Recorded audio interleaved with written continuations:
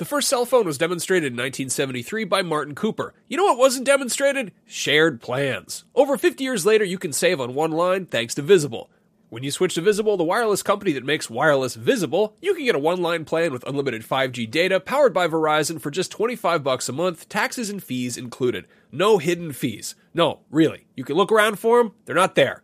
Switch now at Visible.com. Save on wireless without the hassle. Switch to Visible today and save at Visible.com.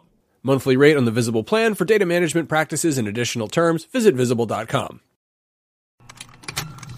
Contained herein are the heresies of Radolf Burntwine, erstwhile monk turned traveling medical investigator.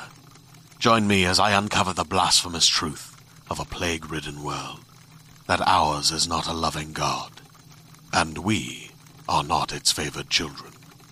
The heresies of Radolf Burntwine, coming January 2nd, wherever podcasts are available.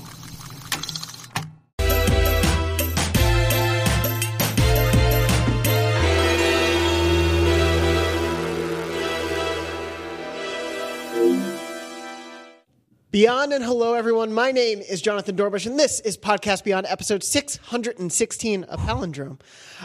This is, of course, IGN's weekly PlayStation show where we talk about PlayStation, we promise, for at least 20% of the time. Before we get to this lovely panel in front of me, I did want to give two shout-outs to people not on the show today. Because he pulled double duty with me on a one-on-one episode last week, Max could not make it on this week's show, of course. However, as you are listening to this episode, it has been Max's birthday. Yes! So, one, happy birthday, Max. I'd like everyone out there listening or watching the show to go to Max's Twitter account, @Max Scoville, and tweet at him, "Happy birthday, you big, beautiful boy, comma, beyond, you're a wonderful man." That's true. Please send that to him. Also, a shout out. Please send another tweet. I'm sorry, I'm giving you a lot of homework for this episode. Please find @KindaFunnyKevin on Twitter, Kevin Coelho of Kinda Funny, and say, "Thank you for the upgraded chairs." Don't say anything else. Just say, "Thank you for the upgraded chairs." He'll know what that means. Anyway, I'm joined this week by Lucy O'Brien. Hello. And Brian Altano. Rap. Thank you for bringing it back Anytime. once again.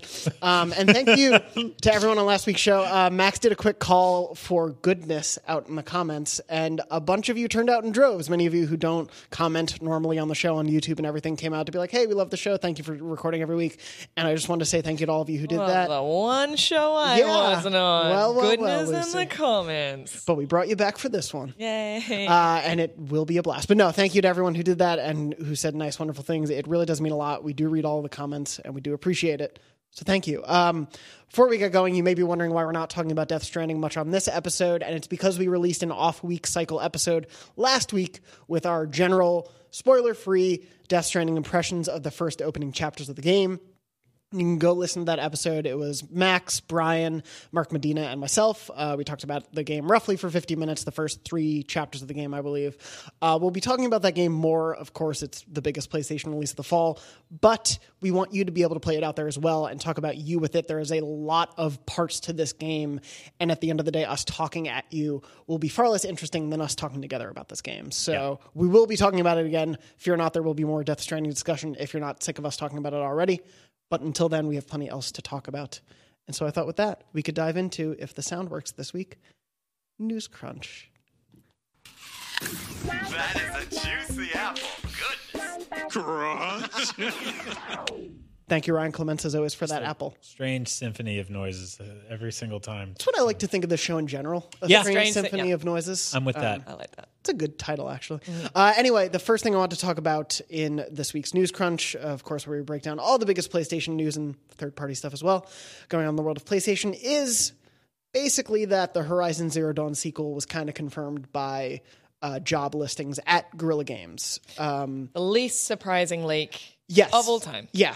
This is sort of a given that we've all been talking about as if it's an announced game. It has not been officially announced, of course, by Sony or Guerrilla in any way, but a job listing specifically for the technical vegetation artist said, this was the description of this new job that said, within Guerrilla, we have 4 teams dedicated to creating the stunning environments of Horizon.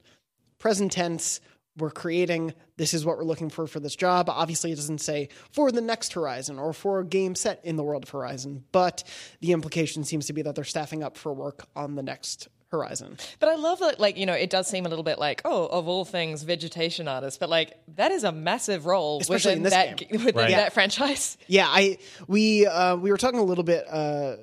Brian, you and I were talking about this yesterday of that show of the game, and it's like post-apocalyptic world, like how they decided on that. And we have so many post-apocalyptic games, but one of the things I loved most about this game, and I think a lot of people did, was how gorgeous of a world it is, how lush and vibrant and colorful it is. Yeah, not only that, but it was also an incredibly sort of diverse landscape as well, in terms of it almost felt like playing like a kind of open world, much more gritty, violent Super Mario World, in that you would walk 20 feet and you'd be like, I'm in the Iceland now, and now I'm in Fire World. Desert. Do you know what the landscape reminded me of? Like, not specifically because of, there was a snowy area and there was a grassy area, but just it reminded me a lot of New Zealand because my country, because My country. It is. I thought you were launching into your national anthem. I was like, I have no idea. That's how our My country. Those My are the opening lyrics. It's spoken word. But no, like, it is like New Zealand is such a landscape that changes so quickly.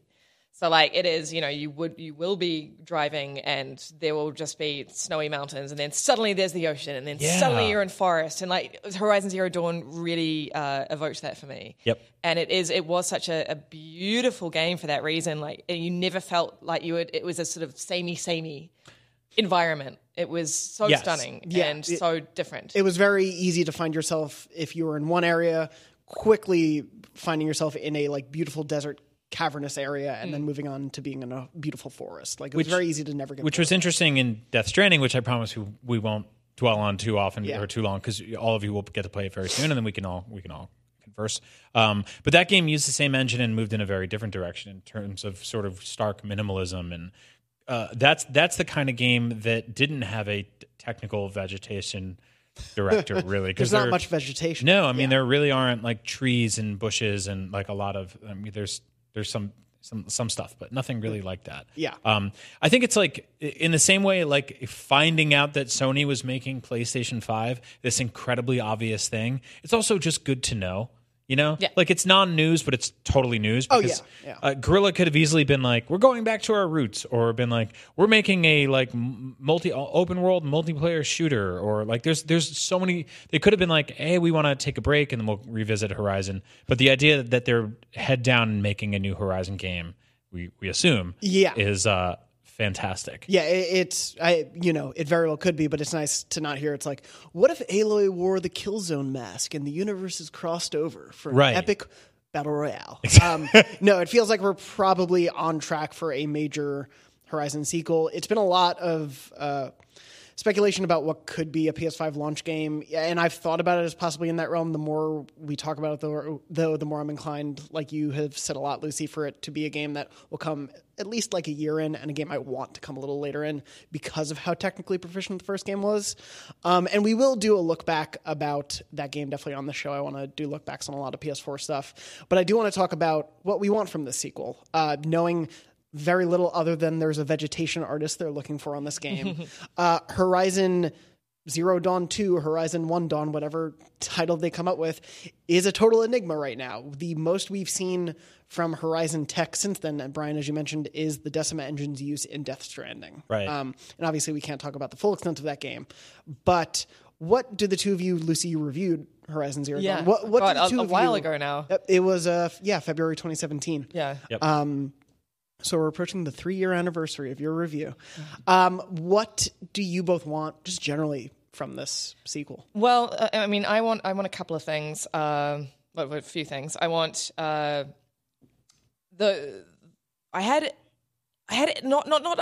don't remember the side quest particularly well in that game. I would love the side quest to just be a little bit more fleshed out this time around. I would like them to be just a bit more interesting from what I remember, and I've sort of scanned my eyes over my review just before we started recording.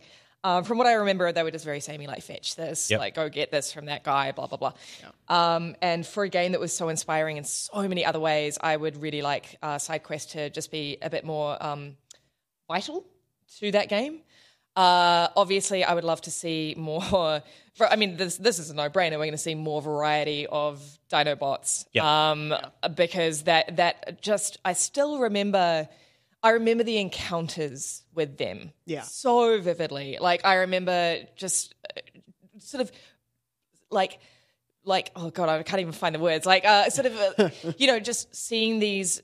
What were they called? The alligators and the sea. Those were awesome. I'm trying to remember the name. Just even fighting the giant glint hawk for me was such a big how scary that thing and was. I remember sort of just being overwhelmed by like 3 of these things, and it was just this like nail-biting battle. And I have not forgotten that. I have not forgotten those encounters. I have not forgotten the encounters with my first giant. And again, I wish I could remember. I reviewed the game and the DLC. I wish I could remember the names of the dinos themselves. I have the list up, but I'm scrolling through, so I'll get to the alligators in a second. Yeah, just the scale of those battles, and it wasn't just necessarily the scale of the enemies themselves. Yeah, but it was.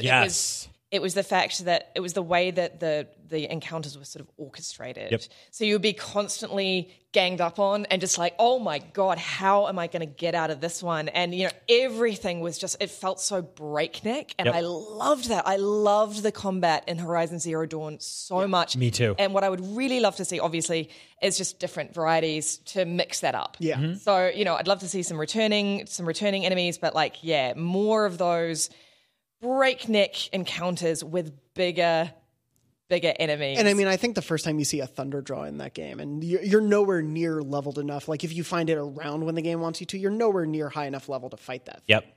And that is just one of those like, oh, I'm going to come back, but I'm going to be able to fight that thing. Yeah, just seeing it again, just seeing it like on the horizon. I had a lot of situations like that too. Yeah, like just the hair on the... Yeah. Where you definitely approach something that you're not ready for yet, but you still try to take it on. And that's like one of my favorite things to do in a video game. And then sometimes get lucky and like chip away at it from afar with a bunch of projectiles and stuff. Yeah. I remember being like, there was this one, it looked very like Roadrunner and Wile E. Coyote. It was like a desert canyon area in that game. And there was this like pit with a bunch of very giant ankylosaurus looking beasts. And I was just up on a ridge, just trying to attack them from afar. And I slowly chipped away at them over the course of like an hour and like would run down, stab them, run back up and like heal. And I finally killed him. And I remember being like, I wasn't supposed to do that yet. Yeah. Yes. Yeah. And then you go grab all the cool stuff they dropped. This more and more giant big beasts. I'm totally I would into love that. something. I think they captured it so well with the tall necks of a. I can't think of the word I want, but something that isn't confrontational with you. Like having some of the more than one main dinosaur robot type that just is living in the world. Like I like the idea of showing more of these robots that just exist. No, I dressed as Dr. Alan Grant for Halloween, and it gave for Jurassic Park Day. No, and it gave me an excuse to watch Jurassic Park the night before, which I don't need an excuse for because it's a pretty perfect still film. Amazing. But there's an amazing thing that happens to that movie. First of all, there's like an hour straight of that movie that is just like utter breakneck insanity, which I love. But there's a calm where Alan Grant and the 2 kids are sort of like nestled in a tree and they're like feeding and hanging out with a brontosaurus. Brachiosaurus, yeah. And I think that like that beauty between that and the moments where they're trying to tear you apart and just show like how large, how well this world scales and how it's not just all out to kill you is really cool. I think Spielberg himself, and I may get this quote slightly wrong, but I think he said that the line was between terror and wonder. Yes. Yeah. And that's what Jurassic Park did so well, and that is what Horizon Zero Dawn did so well. I honestly dare anyone who did not love dinosaurs as a child to dislike that game, because it was, for me, like, I loved Dino Crisis when I was growing up, but like for me, that's the best dinosaur game that I've ever played. It didn't even have dinosaurs in it. Yeah. Oh, yeah. But it did, it was just that it was that sense of wonder it tapped into so beautifully. Yeah. I think enemy variety is going to definitely be a big thing. Like, I want a lot of these creatures to return, especially just seeing them, and I haven't played this game in over a year, but just seeing all the designs and how intricate and interesting they all were. There's got to be more, but I do hope we see a solid group of these return, if not all. I would also really like more weaponry, and more weaponry that is actually vital to your sort of, your arsenal. Yeah. I found that I didn't use a lot of the weaponry that I was given in the first game in like the latter half. I was just like, I just had my tried and tested like 3 things that I would use. Yes, yeah. And I feel like more weaponry with slightly different design on the what are we calling them? Dinosaurs? I keep wanting to call them dinosaurs. What I would just call them Dinobots. Yeah. on the Dinobots themselves. So there's a really nice sort of concert between your arsenal and how to take down those enemies. Yep. I would like to see more of that. Yeah, that's always like an interesting scenario in RPG-inspired or infused games where you do get better weapons, but you fall into sort of this like comfort zone with like certain ones that are slightly weaker, but they're quicker or they look cooler. That's always a tough push and pull. So I hope they can find a balance there. The 2 big things I want are essentially on 2 different planes between the player. One is the ground level. There was something really cool about that game. Had a lot of like normal ass woodland creatures running around it that you would like kill and farm and use to create better weapons and items and stuff. It had like this very subtle, almost like Far Cry element to it. And I want more stuff like that. I remember specifically spending like 2 hours in a field just beating up a bunch of foxes. And I was like, okay, well, it's odd that there's like, they added wildlife to this game, but there's really only like 2 or 3 species that aren't robots, that are just like regular animals. Yeah. I'm not really sure how that works with the lore. I'm sure someone smarter than me does. So I want more stuff like that. And 2, I want more vehicles that you can use in the sky, such as pterodactyls. But halfway through that game, you got a horse. It's like a robot horse. And it didn't really have a head. Well, and weird. you were able to jack into the broadbacks. Yeah. And be able to ride them as mounts. But yeah. You were able to jack into Broadheads. a lot of them, actually. I would again love to see that in the sequel, properly, like blowing that up to an even greater degree. So you've got massive dinosaurs going up against each other. Yeah, and you're riding one of them. And you're riding one of them. Like, this is all the stuff that I didn't want to see in Jurassic Park sequels, but I really want to see in a Horizon Zero Dawn sequel. You know what I mean? In a video game, it's all bets are off. Yeah. Well, and just the idea of you being part of that battle or being a small fraction of that. That's right, seeing this happen, play out around you, and you're like, I'm focusing on this one dino, but all of this is happening around me. I like the idea of taking, like, basically jacking into one of those long necks and riding the top of it all the way up to, like, there's a ridge and there's a pterodactyl nest, and you jump onto one of their backs, jack into it, and you're just flying around all over the game. And it's that game's answer to helicopters. Yeah. And every game needs an answer to helicopters. That's very true. God of War. Corey, get on that. I did want to ask, human-wise, because they were factions that you could fight were human enemies. Which are fairly pedestrian. Yeah, I never found it as interesting. Do you think those should return? Do you think they're just going to be a byproduct of, like, you need some enemy variety? I think that, like, I don't mind if they return, but again, I think it should be very much woven within more interesting side quests. Yeah. I don't really like the idea of just having enemy camps that you have to just infiltrate and, clear out, because that's so samey. We've seen that over and over again in a variety of video games. And of course, when you've got giant dinosaurs roaming around, that's the least interesting thing you're going to want to do. Yeah. So if you're going to fight human enemies, I want there to be stakes. Yep. Or more systems involved to make that more interesting. Yeah. Again, shout out to Far Cry, but that's a thing that I really like those games do in terms of their, like, bases and structures and camps, is like heading in somewhere and being like, okay, do I want to take this entire thing stealth? Do I want to open up these cages that are full of beasts, and all of a sudden, like, people are getting attacked by bees and, like, lions, and I'm lighting them on fire, and I'm just like this, like, Macaulay Culkin, Kevin Home Alone nuisance man up in the hill, just being like, what? Oh, yeah, I am the puppet master. I did that so I want much in that. Assassin's I want more Creed. of that. In Assassin's Creed Odyssey 2, there would just be, like, lions in cages, and it'd be like from a mile away, just have Cassandra shoot a bullet or an arrow, and it's like, just let them feast. What do you both want out of story-wise from this game? Full transparency, I've not finished Horizon Zero Dawn, so I don't know the story ending setup for what it could be for a sequel. I do want to keep it vague enough for people who might not have jumped in. But what do you want to see from the story at large? Is there anything particular you're hoping to see? And I have a follow-up. I'm gonna get crap for this, but the story in Horizon was, like, one of my least favorite parts. And that's because the other parts were so good that it overshadowed it. Mm-hmm. I was never really totally in love with the story in that game. I think that, like, the setting is super interesting, and the characters are, like, pretty cool, some of them at least, and get less and less cool the less surface level you are. But overall, like, I just want a story about a character who's trying to survive and collect cool stuff and get better. That's it. Yeah, like I mean, I liked the story more than you did. I really liked its central mystery because it was a mystery, and I liked the resolution of that mystery.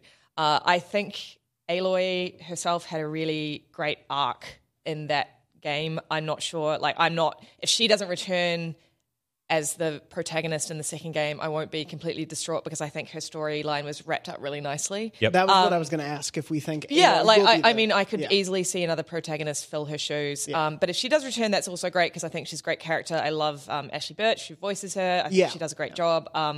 She's a really, really fantastic protagonist. But yeah, I could easily see someone else stepping in. I think she's become too iconic, not Yeah. just to Horizon, but to PlayStation in general this generation, to not be a major part of the game. Yeah. But it would be fascinating to see if they tried a different character, whether it was like a more player-influenced character and actually had a bit more RPG elements to that aspect, or if it was a like preset determined character with a story, but Aloy played a significant role in that story. Aloy definitely, as you say, has to be in Yes, there. yeah. The villain. I'm totally with you guys, but I think they could essentially attempt a sort of Lost Legacy approach where it's like you do have this iconic character in Nathan Drake, right? And he's in all the marketing and everything. Aloy became one of their sort of top tier, I hate to call her a mascot because she's a human woman, but mascots essentially, right? In the same way, Nathan Drake, a human man, and Kratos, a god, and the Onion Cat, and a bunch of other weird, The top four. The top four.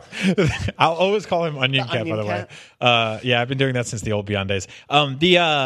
The idea of like her being front and center in this game is something I understand because there's an appeal to that and it's marketable and people have brand recognition and they recognize that character. But I feel like her story was pretty perfectly kind of buttoned up, and I would love to see maybe letting us select from multiple characters, or maybe letting us have two main characters, just younger characters, older characters, whatever. I would love to see more people interface with that world. I don't think it's necessarily, I think the world of Horizon is bigger than Aloy's story. Yeah, basically. I having not finished it, but I remember I got at least 75% of the way through the game and spent a decent amount of time collecting side stuff. And there's so much. It's one of those games where so much of the lore and the interesting bits of the world are buried to the side because they want to put the attention on Aloy, and that makes sense. But you get a disconnect sometimes where it's like, should I be caring about what I'm going for right now? Should I be caring about Aloy only? And I'm curious to see how they blend that stuff. I've been really itching to replay this game. Yeah, I'm thinking of going back. Well, just actually talking about it just now has made me want to replay it. Yeah. Well, Yeah, it was a back-to-back combination of this and then playing Death Stranding, which obviously runs in the same engine. And I don't know if we talked about it in the show, but like 70 people from Guerrilla worked on Death Stranding. They basically lent out people from that studio for a year, which is really interesting. Really see, I can feel that. Yeah. Yeah. When Yeah. you're playing Death Stranding, you can feel that. Yep. It's really fascinating to me because I wonder how many of them will come back and be like, oh, that worked over here, or we implemented that there. Like, let's try that here. I wonder what sort of synergy we'll see between ideas and studios in that wave, without it just being the similarity of being on the same engine. Yeah. You know? And Brian, you had brought this up when we were talking yesterday about this topic. I am excited to see Horizon hopefully be able to stand on its own and not have a release cycle that is somehow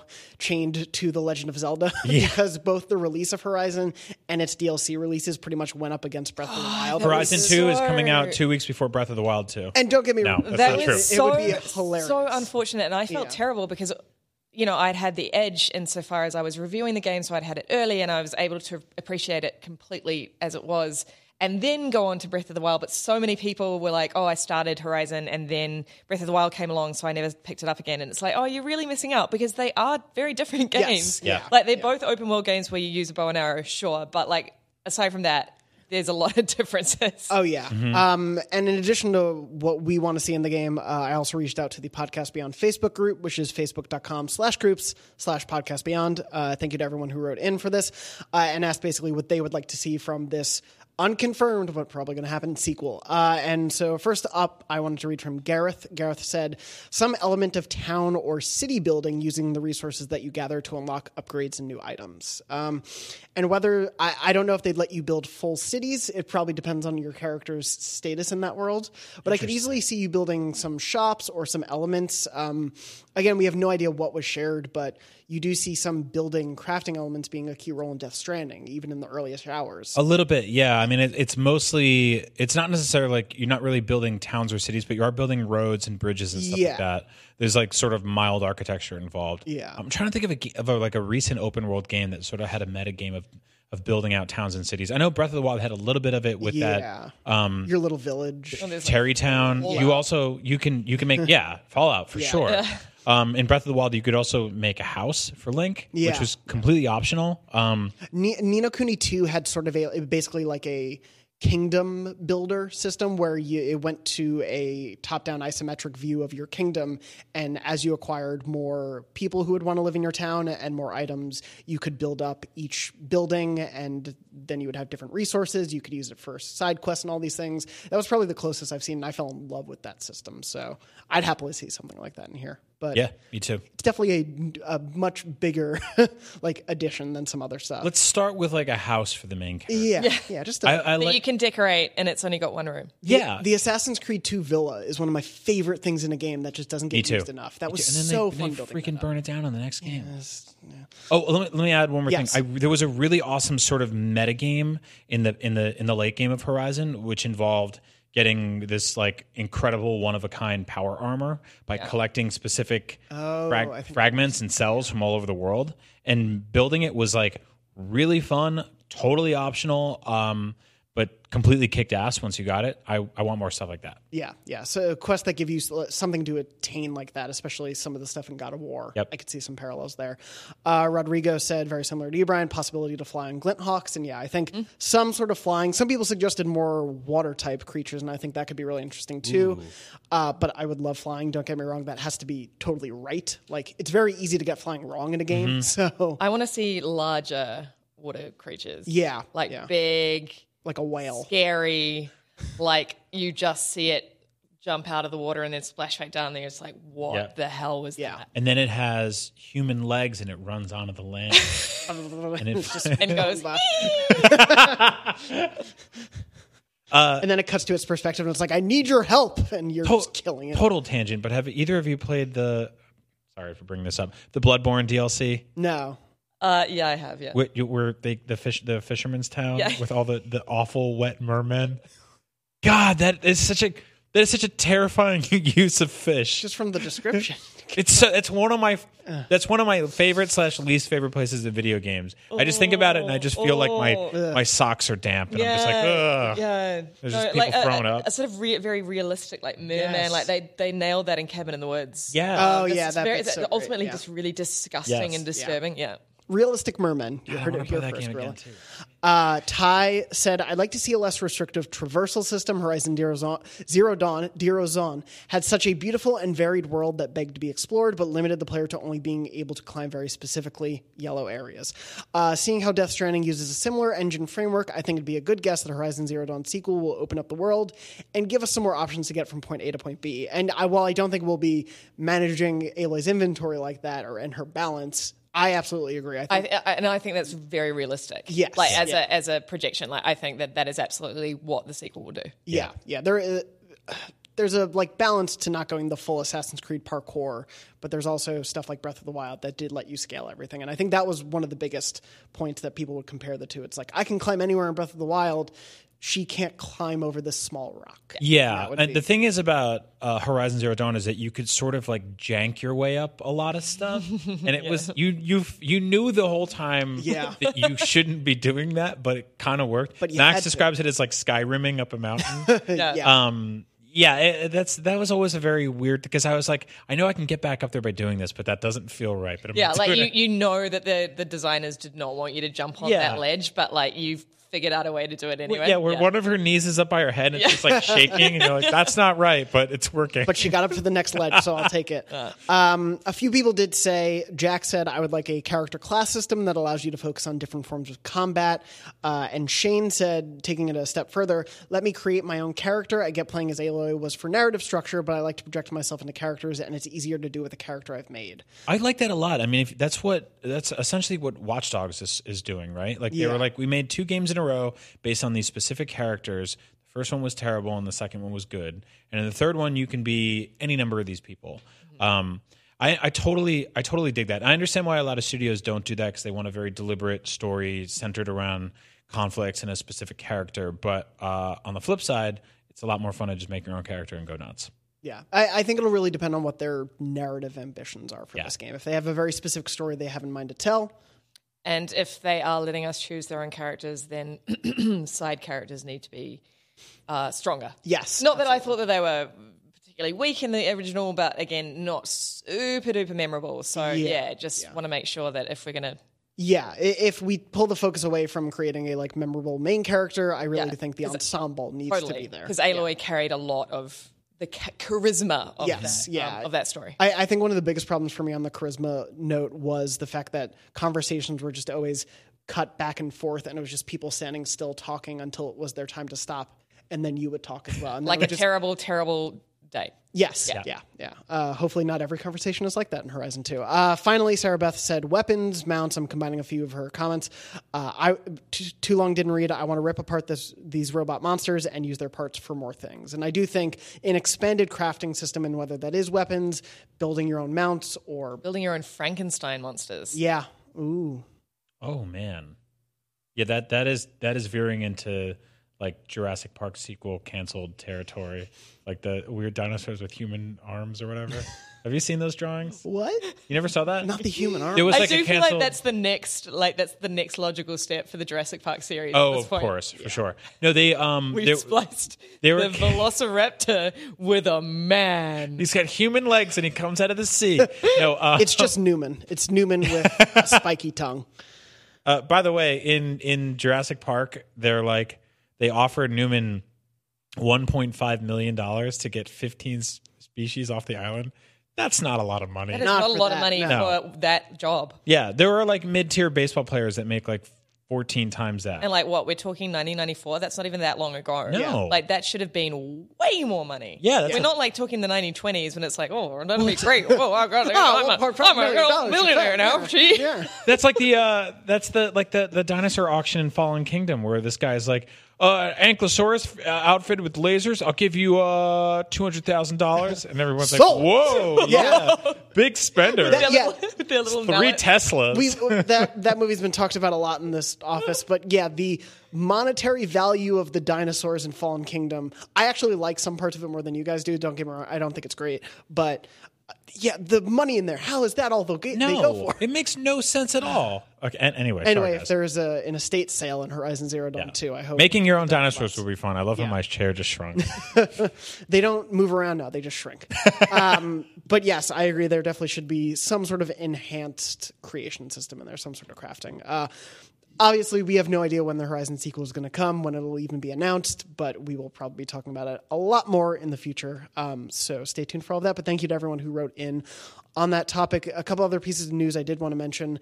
A small one we didn't cover on IGN as a news story, but Gio Corsi announced earlier this week that he is leaving PlayStation. He's been a big part of that company for a long time, even if you don't publicly maybe know him as well. He is very present on Twitter, but he's not always the person who's on stage to talk. He was, though, very much a big believer in the Vita, and he really was behind pushing that and an evangelist for the Vita, which, for the system that could and tried. I very much always appreciated that as someone who really liked their Vita as well. But he announced he was leaving PlayStation earlier this week, has not said what he's moving on to, but I just wanted to also say thank you, Gio, for everything you did at that company. I know you were a big part of a lot of major stuff there. I just saw Gio at New York Comic Con. He's a great dude, and like you said, it was really cool to have somebody on the inside publicly championing for the Vita when the chips were down. It looked like no one cared about that thing, and it was being sent off to die. And to have somebody being like, "Oh, we're bringing this game. We're bringing this game. We're bringing this game." was really nice. Yeah. Also, he's like a bald Italian guy with like cool shoes. So we're forever friends. Gio's a good guy. If you want to be on an episode of Podcast Beyond and just sit across from Brian. Yeah, it's really easy. You just have to be like, I don't know, what do you think? I love Horizon. I'm going to go home and play it again. There you go. It works. Super easy job. But yeah, wanted to mention that for those who may not have heard that. Another thing I do want to mention, not about Death Stranding per se, but Kojima Productions probably is planning to make movies in the future. Speaking during a BBC Newsbeat documentary, Hideo Kojima was talking, and an ad just popped up on our page. And he said, quote, "In the future, Kojima Productions will start making films. If you can do one thing well, then you can do everything well." Huh. News to me.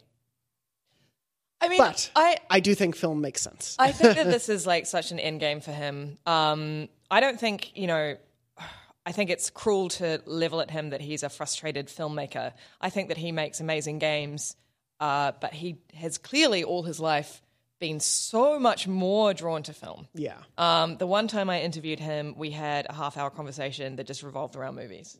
It was just like he is so... you look at his Twitter feed and so much of it is just, these are the movies I'm really like stoked about this month. These are the movies I want to talk about. These are these are the actors. These are the filmmakers. These are the people that I want to surround myself with. He clearly has always wanted to get into film and just was a game maker instead. I don't know what a film from Hideo Kojima would look like. I've seen a lot of people being like, "Oh, I'd love to have a Metal Gear." Obviously that's not what he's going to make. Death Stranding is a very unique proposition from him. I'm sure whatever he makes in the film space will be completely different as well. Mm-hmm. But yeah, I see a lot of people rolling their eyes about it, but it's like, this was always going to happen. Yeah. This was always going to happen from day dot. As soon as Hideo Kojima came onto the scene, he was always going to end up making a film.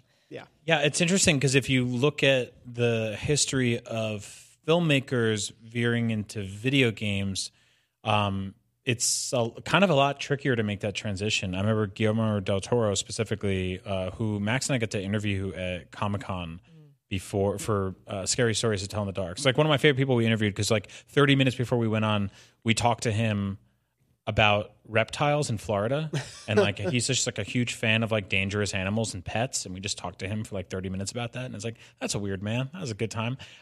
He talked about how much of a pain in the ass it was to work on PT and Silent Hills, and how frustrating it was to make video games. That's a very hard thing to do. There's a million moving parts, there's all these things that have to perfectly align, and then you have to figure out how to sell it as a $60 consumer product. Movies are a lot different in that way. And I think Kojima has been directing famous people and working with, cinematographers and camera operators for a long time now, that making that transition would be a lot easier for him than I think it would take somebody like Martin Scorsese, who doesn't like a lot of the things we like. But if he wanted to try it. Coming in and directing the next Assassin's Creed game, right? Yeah. The next logical step for Scorsese. For sure. I think that's definitely up there for him. He's he's actually going to work on Iron Man VR too. He just loves those stories and those characters. Their theme park and rides, the conflicts. and he wants to make one. Yeah. But yeah, no, you're right. Kojima's been so kind of embroiled in the Hollywood scene for such a long time, and you do really get the feeling that if he just says jump, he's got a lot of people around him that'll say how high. Yeah, the interesting thing is he worked with Nicholas Winding Refn, who was in Death Stranding as a sort of by likeness but not by voice. There's a lot of that weird. I don't really know if that was a union thing or however that kind of goose stepping happened. Yeah. But Nicholas Winding Refn has been making movies for decades or for ages now, and he just launched recently an Amazon Prime show, which was him being like, I want to make something that's longer than a film, and he had carte blanche to make a 10-hour or 10-episode show, and each episode is wildly different lengths from the other ones. And I think that Kojima is more suited to a medium like that. Everyone sitting here, in the comments, have been like, "You already made a movie. It's called Metal Gear. It's called Death Stranding because that has cutscenes." You're not wrong, but I don't think that taking this man's work and shoving it in a 2.5-hour block is gonna work. I think that this is the kind of dude that you let him swim around with a 10 to 12 hour televised. I was going to say even a 6 to 8 hour Netflix or Amazon miniseries. Yeah, totally. But even with that said, it'll be very interesting to see how his narrative sensibilities translate to a series or a film. I think that we excuse, across the board, this is not just with Kojima, I think we excuse a lot of clunky storytelling or cheesy storytelling, cheesy dialogue, on-the-nose thematic stuff because it's a video game, and like video games are inherently a sort of cheesy medium. And I, sometimes they're not. Sometimes they're profound and delightful. But like working on a blockbuster scale, nuance is often just the last thing that people care about. Right. And exposition ends up being a pretty valuable crutch to a lot of storytelling in video games. Massively so. It's also to the fact that I think a lot of video game storytelling inherently takes a backseat to the front and center of actually controlling in the moment to moment of playing it. That's right. It's a wrapper. Yeah. More often than not, a story wrapper. And so I think that it would be fascinating to see what a Kojima movie or TV series would look like without having to focus on gameplay in any way, and it just being these characters with his idiosyncratic characters with his very unique style of dialogue, and whether people would embrace that or whether people would just be like, "This is terrible." Yeah. He would need some people like some MCU level sort of like filtration systems in place to be like, "Hey, don't show the end of your movie in the trailer." Like. If you look at the teasers for like the Star Wars movies, for the MCU movies, they are like inherently misleading. They will not show you more than like the first third of the film, and they're chopped in a way that we're sitting there for 3-4 months being like, what does this mean? Like more of that and less of like, here's the whole thing. Because honestly, with Death Stranding, a lot of it, I feel like too much of it was shown early on. And I mean, you'll be the judge of that once you play it this week. But I want some mystery there. I think that's like I actually stopped looking away from most marketing material, even for things I totally love now. A new teaser for The Mandalorian dropped this morning. I'm all in on that show. I don't need to look at any more. Yeah. Teaser trailers in general on the internet are so damn awful nowadays that they will show you a 15-second version of that trailer before the trailer starts, and they're like, "Bad Boys for Life coming right up," and then they show you and then it's like bah, bah, bah, bah, bah, bah, bah, bah, bah, and then the trailer starts, and you're like, I didn't need all that. But pretend that I have like I don't know a self-esteem and patience and like the ability to wait for something. But do you know why they do include those? Because we have no patience. Well, yeah, statistically they get people hooked on watching video, but it's just like, wow. Yeah. I hate them. But yeah, it would be fascinating too, because the marketing schemes of TV and movie are also played out very differently from games. And you also are working with a lot less to show in a 6-hour show versus a 40-hour game. Well, I mean, you generally don't watch marketing material for movies 3 years in advance. Also, the second a movie gets announced in a line of text, it's usually accompanied with a release date. Yeah. Movies also just get announced way longer before. Yeah. Like, even if the Horizon Zero Dawn sequel is 2 years away, we won't probably hear about it for at least another year. Mm-hmm. But we know Marvel movies coming out in 3-4 years. Yeah. So total side note, but did you guys see the thing going around of the Death Stranding title reveal that happened like 2 or 3 years ago? No. That says Death Stranding, obviously, and there are the ink lines are intersecting. There are 8 lines, and they're intersecting with 11 different letters. 11/8, November 8th, release date for Death Stranding. And people were like, it was right there the whole time. Oh, maybe that's crazy conspiracy. I find that it's Kojima, so I wouldn't be shocked. Yeah. Exactly. Quickly, I find that interesting. Yeah, no, that's fascinating. Quickly moving on from that, 2 things related to one franchise. First, of course, it happened the day after we recorded last week's normal episode.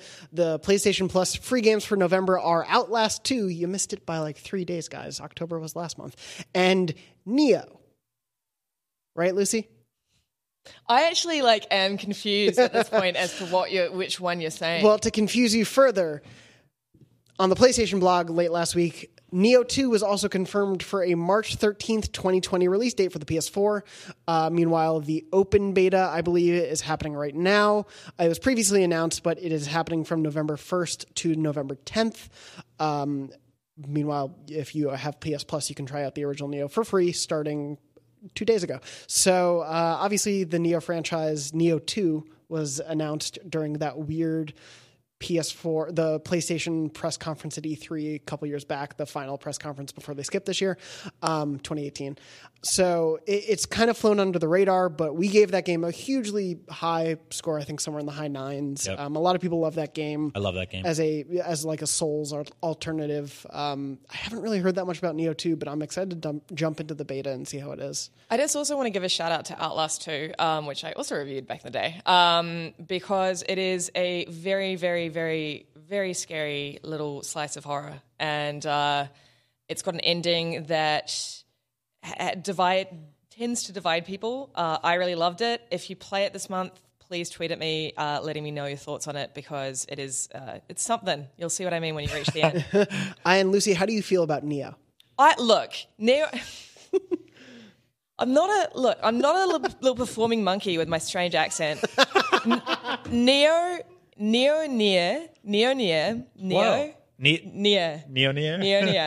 are both great games. I'm very happy that either of them may be receiving a sequel, because I'm still not sure which one you're referring to. What about Ni no Kuni?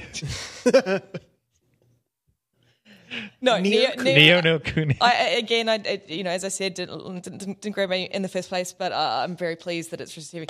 Oh, just don't make me. Moving don't on. Do this to me. BlizzCon happened late last week.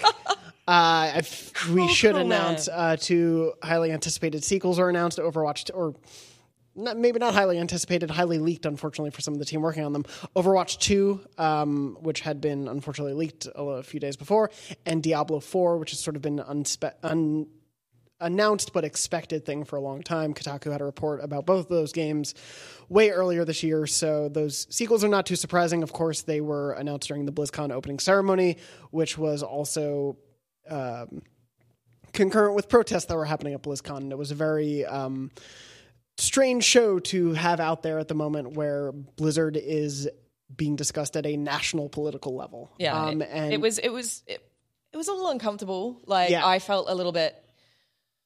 I don't know how you felt, Jonathan, but I felt a little bit weird about sort of needing to be invested in it, because I find that the whole Hong Kong fiasco, the BlizzCon fiasco, I find it quite very appalling, and sort of feeling quite strongly about that, and then flip-flopping into being hyped Diablo for 4. Blizzard products made me feel a little dirty. Yeah. I mean, I'm pleased that the protests happened. Matt Kim, our reporter, covered that on the site, so please read up on his write-up. Read his coverage, because it's really good. I'm really pleased he was on the ground there. Yes, yep. Yeah, absolutely. Yeah, it's definitely a tough one. You don't want to punish the people who have been head down working on these awesome things for so long, but at the same time, how are you as a consumer supposed to send a message that you disapprove of something other than voting with your wallet or not? I mean, you literally can't vote with your wallet on these games right now. They don't even have release dates and probably won't for years. But at the same time, the timing of this entire convention was either the best thing for them or the worst thing for them. I think that they got out and they gave what I perceived to be a pretty half-assed apology that didn't really mention a lot of things by name, and probably essentially tried to brush everything under the rug and move on and get back to the games that everyone loves. And I understand a lot of people's sort of apprehension with dragging politics into video games, or this is ultimately an escapist medium where people get away from a lot of the ills of the real world, and it is a nightmare out there. And so it's not an easy one to talk about, because there's no cut and dry way to just sort of be like, burn it to the ground, or let bygones be however you say that. Bygones be bygones. Because I think I botched that. There's a lot of victims on the sidelines of that one, and ultimately they didn't really renege on the punishments that they let out for the people they've already punished for this. So and that's it. I know so many wonderful people who work at Blizzard, and it feels awful that they have been wrapped up in this, and this is obviously coming from a very top-down level. Yeah. There is, as you say, Altano, there are no winners really.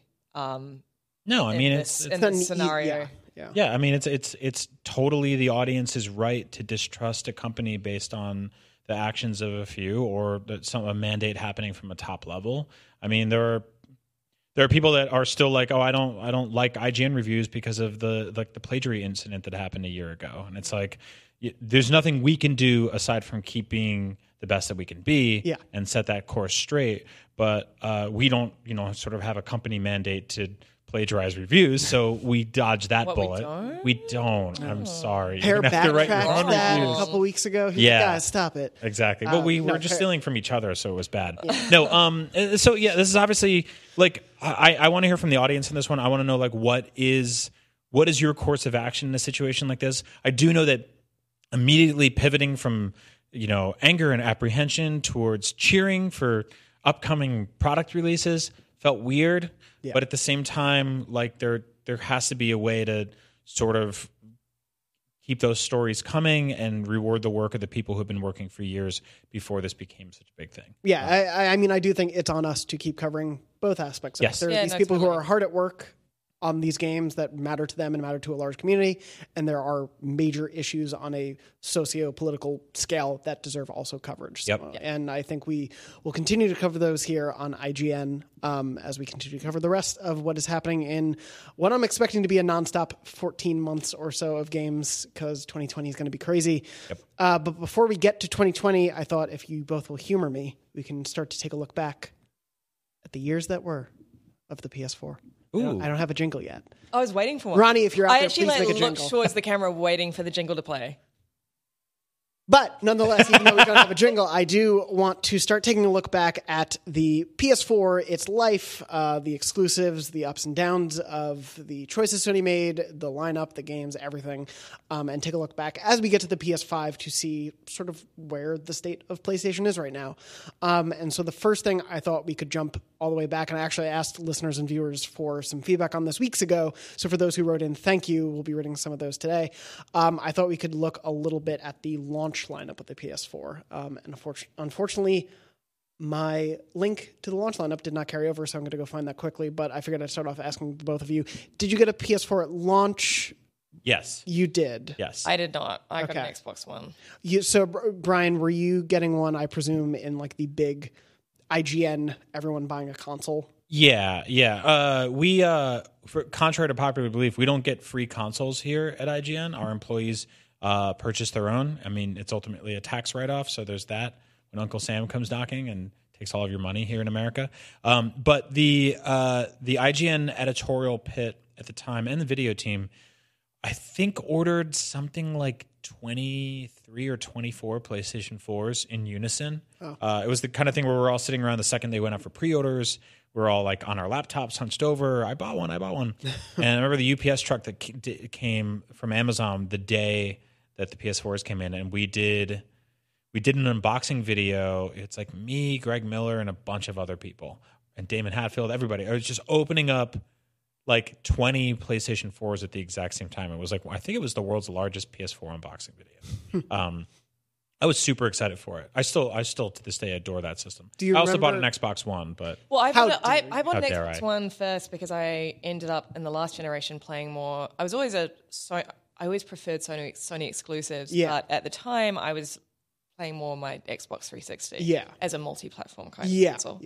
And so I thought the Xbox One was going to be sort of the thing I would play more, but obviously the last generation for me, PlayStation has been much stronger as a company and as a company that is giving me good games. Yes. Yeah. So I've always been far more of a PlayStation person. It just happened to be that I picked up my Xbox One a couple of months beforehand. Yeah. I think they've undeniably had better exclusives this generation. I mean, I think top people at Xbox will even say that. If you want to call me a fanboy, without a doubt.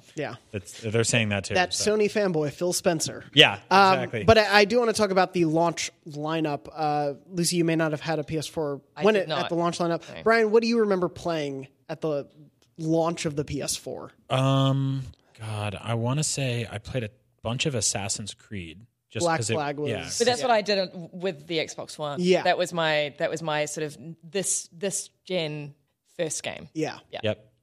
I'm going to go quickly through it, but the full list of launch games was Angry Birds Star Wars, Black Flag, Battlefield 4, Blacklight Retribution in beta, Call of Duty Ghosts, Contrast, DC Universe Online, Divekick, FIFA 14, Flower for Crossbuy, Injustice Gods Among Us Ultimate Edition, Just Dance 2014, Killzone Shadowfall, Knack, Lego Marvel Superheroes, Madden NFL, NBA, NBA Live, NBA 2K, Need for Speed Rivals, Playroom, Resogun, Skylanders, Swap Force, Soundshapes Crossbuy, Super Motherload, Trine 2, and Warframe. How good was Soundshapes? Soundshapes was amazing. awesome. So good. I've completely forgotten about it. Yeah. Shout out to all those cross-buy games at launch, because like the idea of like turning my PS4 and immediately having a bunch of games on it because I had purchased them last gen, like Flower and Soundshapes, was awesome. I remember playing a lot of Contrast, but now that you mention it, the clear winner in that bunch was Resogun.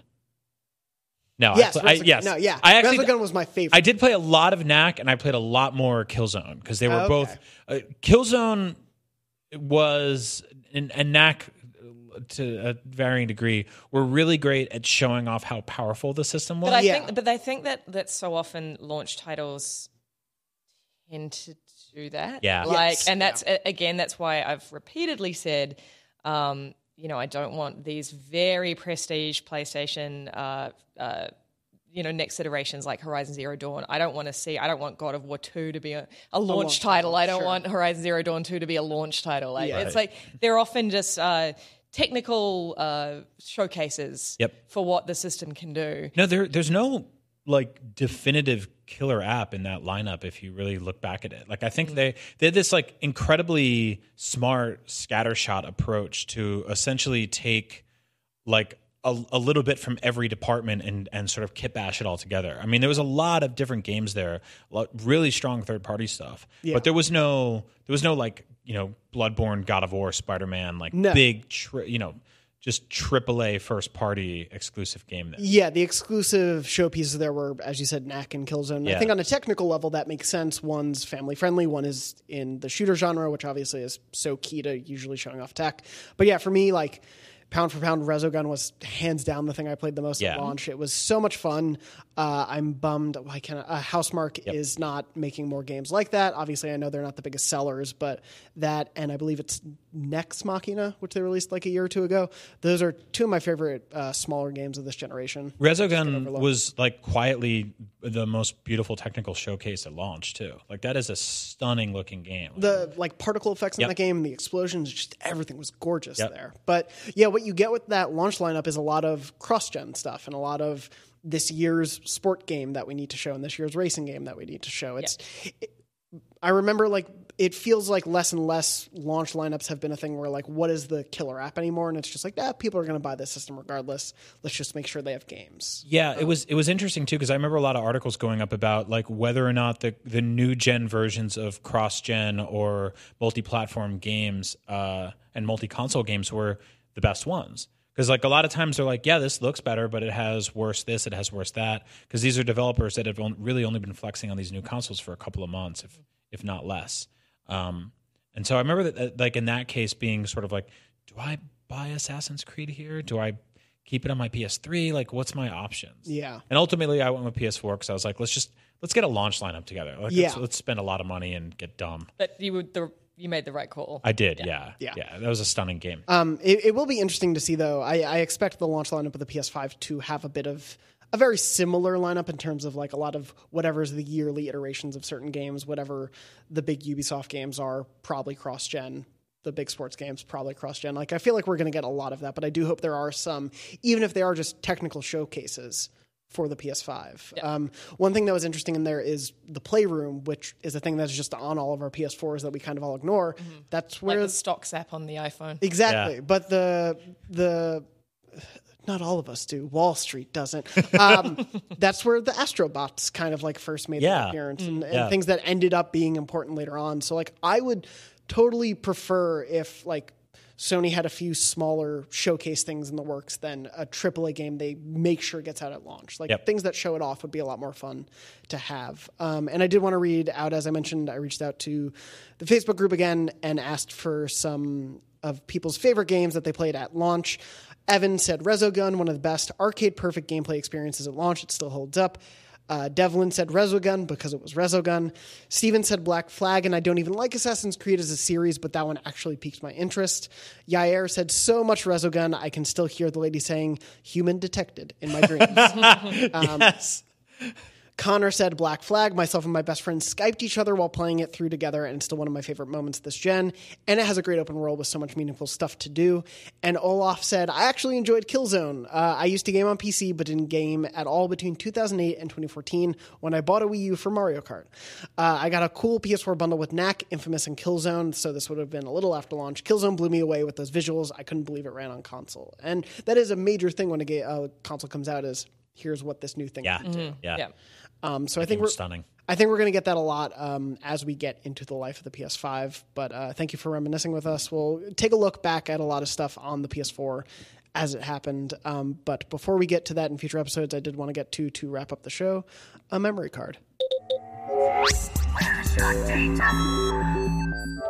Thank you again, Ronnie, for those wonderful jingles. Memory Card is, of course, our weekly segment, as I try to type and not hit the mic, where we talk about your gaming stories, whether they be funny, sad, weird, happy, whatever. You write in to beyond@ign.com with the subject line Memory Card. We read this on the show every week. Thank you to everyone who's been sending in and continues to send in stories. We'll be trying to read as many as we can on the show as we go. There was one I wanted to read. Let me make sure it's the one I have. Just grabbing the story. Vamp for me, please. Good luck. I love memory cards. I'm glad that they don't exist anymore, though. Actually, me too. You know what? Like, it's kind of nice to not have to worry about that. Cloud saves are much better. Yeah, and I frequently remember losing mine. Yeah, my brothers would always like take them and break them and like delete stuff on them, or they would just kill themselves. Yeah, Mad Catz, really. One of the most suicidal memory cards out there. What was the benefit of Mad Catz memory cards over the You would save $7 once and then be in pain and anguish forever. Jared wrote into beyond@ign.com and said, I have two stories, Beyond, but they kind of go together in terms of his family's experience with games. I've been fortunate enough to have married a woman that enjoys watching me play games. She is not a gamer herself, and they usually tend to put her to sleep. Interestingly enough, when I was heavily into Battlefield 3's multiplayer, I would be told to play that game so that the gunfire and explosions would help her sleep. That's what? Whatever. I mean, I usually put on CNN. That's like that scene in My Cousin Vinny where Joe Pesci can only sleep in prison. Yeah. It's like screaming loud, and he's like, yeah, this is great. I had never played an entire game with her watching until The Last of Us was released. Each night after we got our kids to sleep, I would start playing, and after the first couple of sessions, I started noticing that she was paying attention to what was happening, and we would talk about it the next day. From then on, I would only play when she was awake. The second that I would hear her snoring, I would save my game and quit playing for the night. I know that she missed a little bit here and there, but to this day, The Last of Us is the only game that I've played through like this with her watching. The final part of the story is when I broke the news to her that they were making part 2. This was the first time that she had cheered when I told her about a new game coming out, and I look forward to playing through part 2 and having this experience again. That's awesome. Yeah. Jared also wrote in to mention my middle and youngest children are both into video games. I wouldn't say they're quite 100% PlayStation fans, but I'm working on it. My youngest loves games like Bendy and the Ink Machine, and he knows more about Minecraft than I do. My daughter loves anything with water and begs me to go swimming in Skyrim and World of Warcraft. My daughter is autistic and is not completely conversationally verbal, but games bring out little bits of imagination in a child that doesn't readily say what she's thinking. Yesterday, he wrote this today, so yesterday as we're recording, I started Lego Batman 3 for her on my lunch break, and she quickly asked me to make her characters Wonder Woman and Supergirl. I came home that evening to my wife telling me that Kendra had played Batman all afternoon. She would laugh and dance with Wonder Woman flying around. She would then introduce Supergirl to the Conan O'Brien NPC by saying, "Hello, Brian, I am Supergirl, and this is my little sister, Wonder Woman." That's awesome. Again, she does not always perfectly communicate what she's thinking or seeing, but I am one of the happiest fathers in the world when she runs in saying, "Daddy, you play Batman with Wonder Woman and Supergirl?" And I just thought both of those stories about how gaming has meant to you so many different, experiences for both sides of your family. So lovely. It's so wonderful. Yeah. That brings a tear to my eye. That's really touching. And I'm glad you've been able to find those experiences both with your wife and with your kids. That's beautiful. And thank you so much for writing in. And I hope your wife can go to sleep just normally some nights too. But thank you to everyone else who wrote in. We'll write more as we go. We're unfortunately a little bit pressed for time in the studio today. But we really appreciate it, and please write in to beyond@ign.com with your memory card stories. You can also write in with any questions you have. If you have trophy test ideas, we will be doing those again. Don't you worry, Brian. write in whatever, and we'll read those comments and questions on the show. But other than that, thank you so much for watching and for listening to this episode, beyond episode 616 of our weekly PlayStation show. As I said at the top, my name is Jonathan Dornbush. Thank you so much, Lucy and Brian, for joining me this episode. When we're not here on the show, we are, of course, at IGN.com and YouTube.com/IGN and all the places we're on social media. Please go watch and read all the stuff we put out. We work so hard to make all of that stuff happen for you, the audience at home, in addition to the show. So we always appreciate you going to check it out. In particular, I want to shout out Lucy. You on the feature side had one of our wonderful writers, Jordan Serrani. You guys all put together the every PlayStation first party review ever gallery. It was massive undertaking. So massive that it broke our slideshow little dealie on the site. It broke our image CMS, so we had to hack effects. How many games were in it? It was 225. We were originally going to do every PlayStation exclusive game ever, and that was over 1,000, and it was just oh my god, there's too many. So we took it down to 225. But do check it out. It was quite the undertaking, and it's really interesting looking back on that history. Yes, yeah, and obviously we'll be looking back at a lot of history on the show, so it's a good resource to have as we go back. But when we're not here and we're not on IGN, you can find us on Twitter.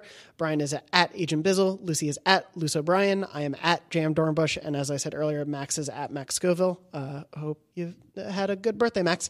But anyway, thank you so much for all watching and listening to the show, and as always, beyond.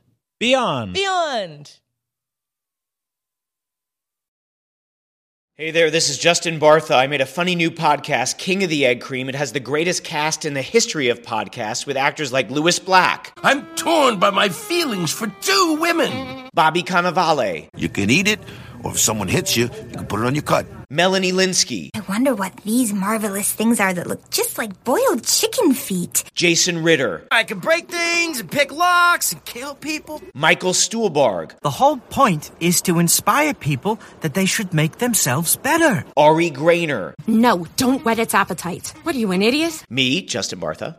That's not just any egg cream, that's a Lemke's special. And all narrated by the hilarious Richard Kind. This is the story of Harry Dalowitz and how he rose from nothing to become New York's King of the Egg Cream. So if you like funny true stories, come listen to King of the Egg Cream, available wherever you get your podcasts.